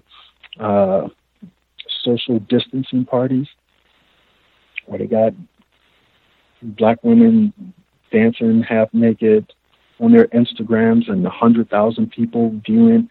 And I'm just thinking, all that time wasted. They could be reading, they could be learning something right now. These stimulus checks are coming out. At least maybe some bills to be taken care of for a while, and you're already at home. There's so many free courses online to take, to learn something, a new trade. Go out and buy some seeds, some compost. Grow something, learn something. And I just don't see any of that. And I saw a lot of that here. I got in yoga and programming. And a lot of people can't even get a book through. And it's just, I don't know. That's what troubles me the most. I just see so much wasted time and so much foolishness. People just want to be entertained rather than taking this time to reflect and be vigilant about saving their lives. That's what that worries me a lot. So I love my people, and it really hurts to see that. I get angry, but at the same time, I know the situation that, white supremacy's put us in. And I just wish there were more people that a lot of Black people look up to. These stars or whatever, who, do something constructive, say something constructive. But I don't know. Maybe it'll get better. Fingers crossed. Constructive use of time and energy, very important. I did want to make sure I got in as well. Did you see any of the reports where they were talking about so-called Asian Americans and them being like people saying they would be at an airport and like an Asian American person would cough, but hey, watch it, chink, where they were being subjected to white supremacy, racism, and blamed for this in the States. Did you see any of those type reports? And if so, did you have any thoughts? Yeah, there's, of course, the Chinese media would show these things happening. People just have their opinions about it. Of course, they'd be angry, but they just didn't dedicate a whole lot of time to it. I saw some netizens in China, on Weibo, and they were stupid for going over there anyway. Things like that. But for the most part, yeah, people were upset about it. But and when I saw it, I just, to be expected. It's you know, when people just don't know a lot, it's strange. People who don't know a lot do a lot. And so when I was watching people yelling at Asians for wearing masks, I'm like, Jesus Christ. They're doing you a favor. But they see it like, oh, Rona. No, the mask is helping you. So if they do have it, you won't get it. So then I saw the videos of people on trains or airports. And then they'll see somebody with the mask, somebody Asian, and then just start wailing off on them, beating them. I'm like, okay, if you don't want to get the coronavirus, they got a mask on, why would you touch them? It's just, and some of that I thought, okay, yes, it's just people being racist and being mean, but a lot of it, again, I still think it has to do with people just not having, a lot of information about it. And I saw so many, that's the thing that really drove me crazy about those videos, is that instead of you saying, oh, Asian person with the mask, and moving away, you attack them, you put hands on them. So if they have the virus, you have the virus. And that just, I don't know, maybe it's because I, had the quarantine, I had time to think, but I just, or maybe I'm just not, maybe it's got pretty decent common sense, I guess. I don't know. Man, oh man. The cows context of white supremacy. We still give out this suggestion: wash hands. You can do simple things. Wash hands. Wear your mask. Are you still wearing your mask when you go out in public? Every day. Every day. Wash your hands. Every day. Wear your mask. Maintain proper distance from other folks. No handshakes. Hopefully we can be done with handshakes like forever. They have no reason to bring those back. We can greet, speak, do all that other stuff, and everybody can keep their cooties to themselves. Did any of the folks that are with us, did we miss any folks with questions? I know we're way outside of our normal call time or broadcast time. So a lot of folks who normally would be listening live, what have you, will just have to get it from the archives. But any of the folks have questions? Did we get everybody? Everybody satisfied? I got a question if I'm allowed to ask. Henry in Chicago. Sure. Okay. How is the testing going on over there? Because I know, like, with the test here, they still have kits where you have to wait like about 6 days, for your coronavirus results. Is the testing more advanced over there, or is it the same? Yes, it is. Same as it is up here. Yes, it is. The testing here, you can get positive or negative indicators within 48 hours, sometimes less. And the thing about China is that its healthcare system is not private. So anybody who feels sick, they don't ask you for your insurance card. They put you in an isolation wing, they take your temperature, they give you a test, they give you a bed or a cot to stay in, they'll bring some food to you, and if you're clear, you go home. And nobody's paying for it. And this is another problem with America. I remember hearing Nancy Pelosi saying, hopefully we can make the kits affordable. Oh, the Chinese had a field day with that over here. They were thinking affordable. Like, if it's not affordable, then that means there's going to be people who won't get tested and they might have the virus and then they're going to spread the virus.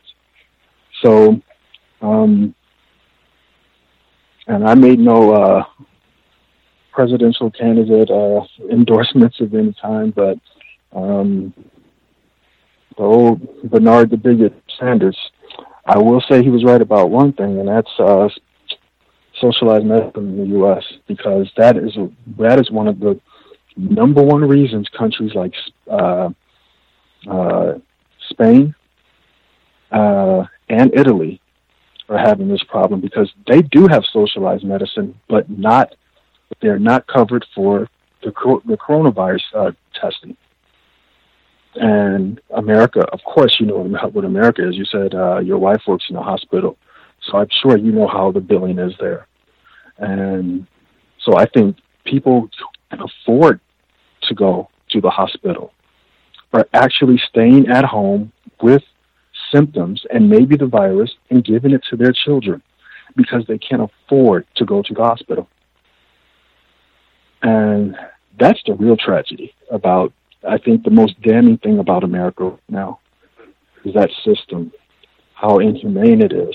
And of course, black people being the poorest country, we are going to get hit hardest. And I knew that was going to happen.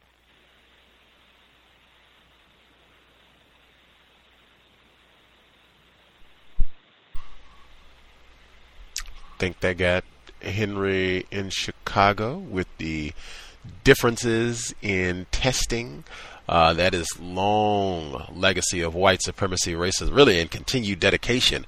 We certainly are not going to have world-class medical care where it would benefit millions of black people. Like, absolutely not. We'll have lots of white sacrifice, and even white people have acknowledged that that is a major reason why we do not have quality health care in this part of the world. Much more what they call homogeneous areas. Spain, Italy, they don't have as many non-white people, especially many black people.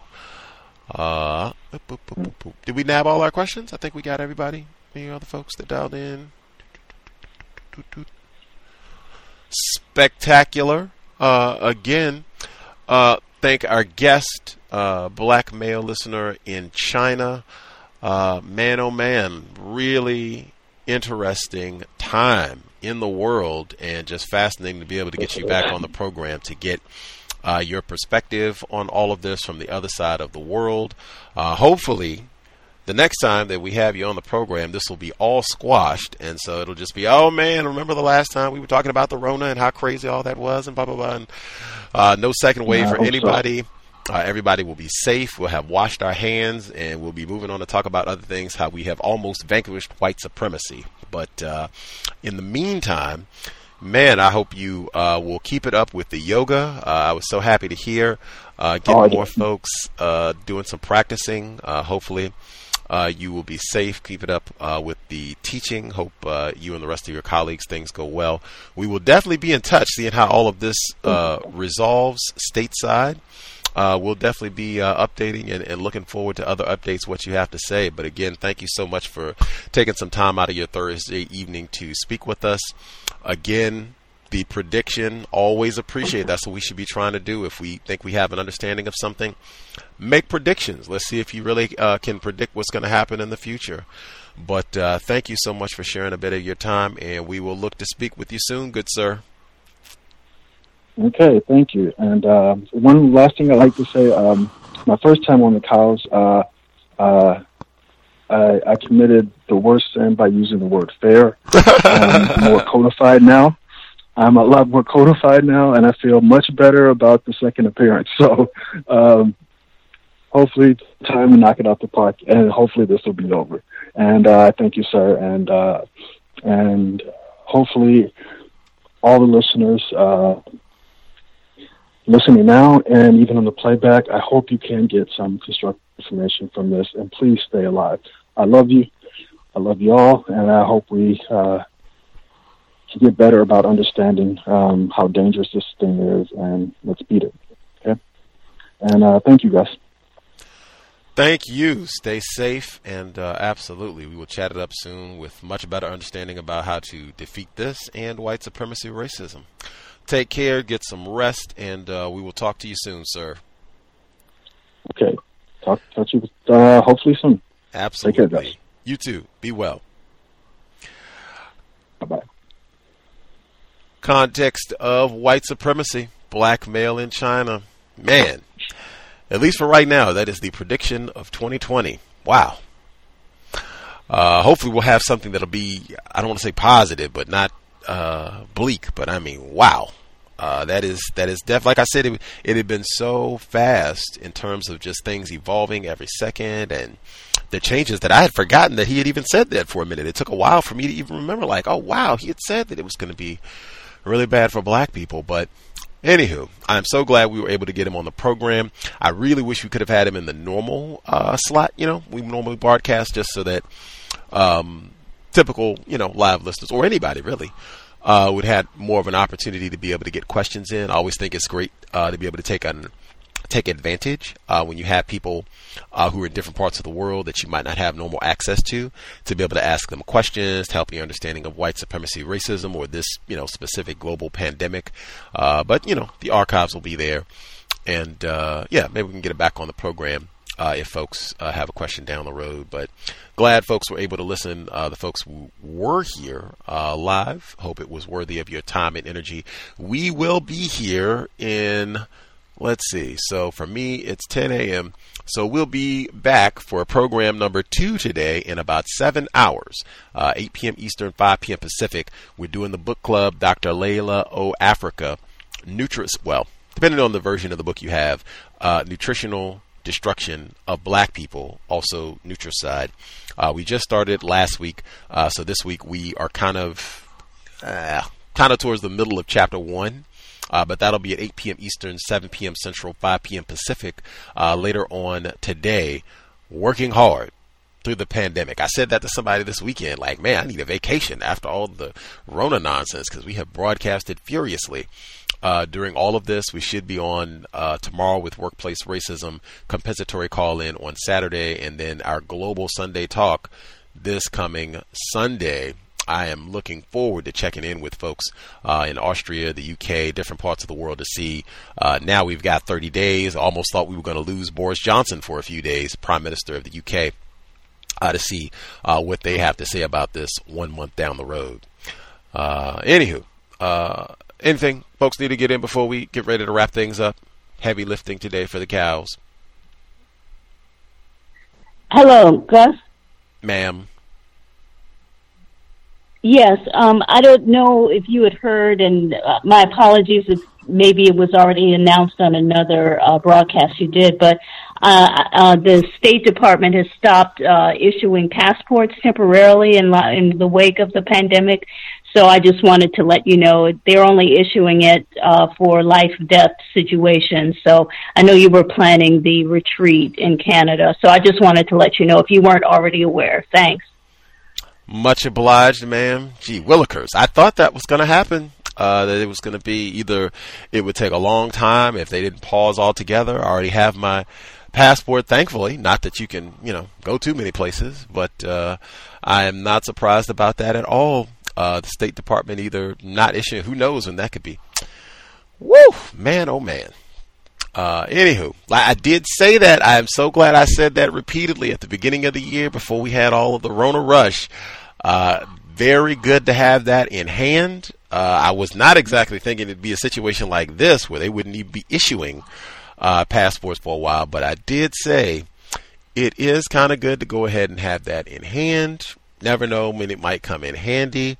Even, if you're not planning on making a trip to Brazil or China or what have you, just to be able to have that other bit of identification for whatever you might need can be good just to have it as opposed to not having it and then needing it. But wow, that is good information. The saga continues. Who knows when things will have some semblance of normalcy again. Anywho, much obliged for the folks tuning in live. You will get another opportunity. We will be back, as I said, this evening for the book club, 8 p.m. Eastern, 5 p.m. Pacific. Hopefully, folks can be safe and constructive. In the meantime, reading is great. If you're on the plantation, stay safe. If you were listening while working, if you are at home, enjoy the day. I know it's nice and warm here. If you can be outside safely and still distance, mask, all the rest of it, get some vitamin D. I tried to do that this week as well while still being distanced. I wasn't hanging out with a mob or anything while I got my sun time outside. But stay safe, stay active, eat well, take amazing care of yourselves, and we will be back a little bit later in the day, hopefully for more constructive programming. Until then, sobriety would be best under conditions of white supremacy. Again, let's try and do everything we can, preserve our health, brain computers.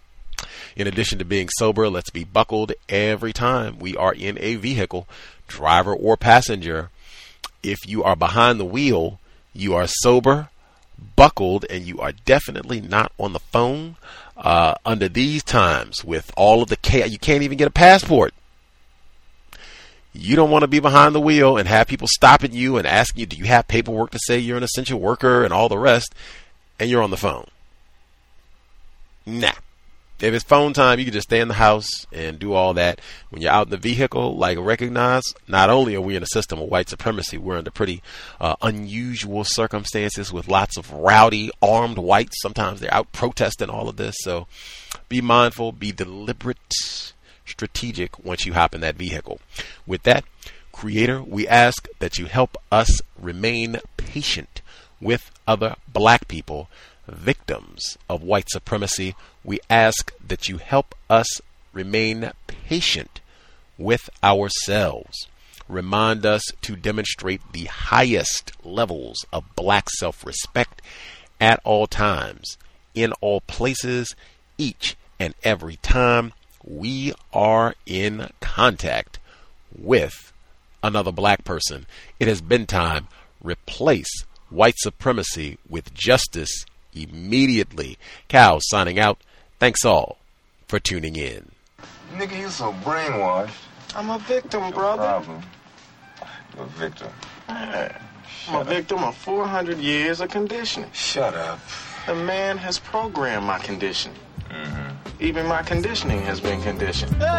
Hey guys, it is Ryan. I'm not sure if you know this about me, but I'm a bit of a fun fanatic when I can. I like to work, but I like fun too. It's a thing. And now the truth is out there. I can tell you about my favorite place to have fun. Chumba Casino. They have hundreds of social casino style games to choose from with new games released each week. You can play for free anytime, anywhere. And each day brings a new chance to collect daily bonuses. So join me in the fun. Sign up now at ChumbaCasino.com. No purchase necessary. VGW Group. Void where prohibited by law. See terms and conditions. 18+.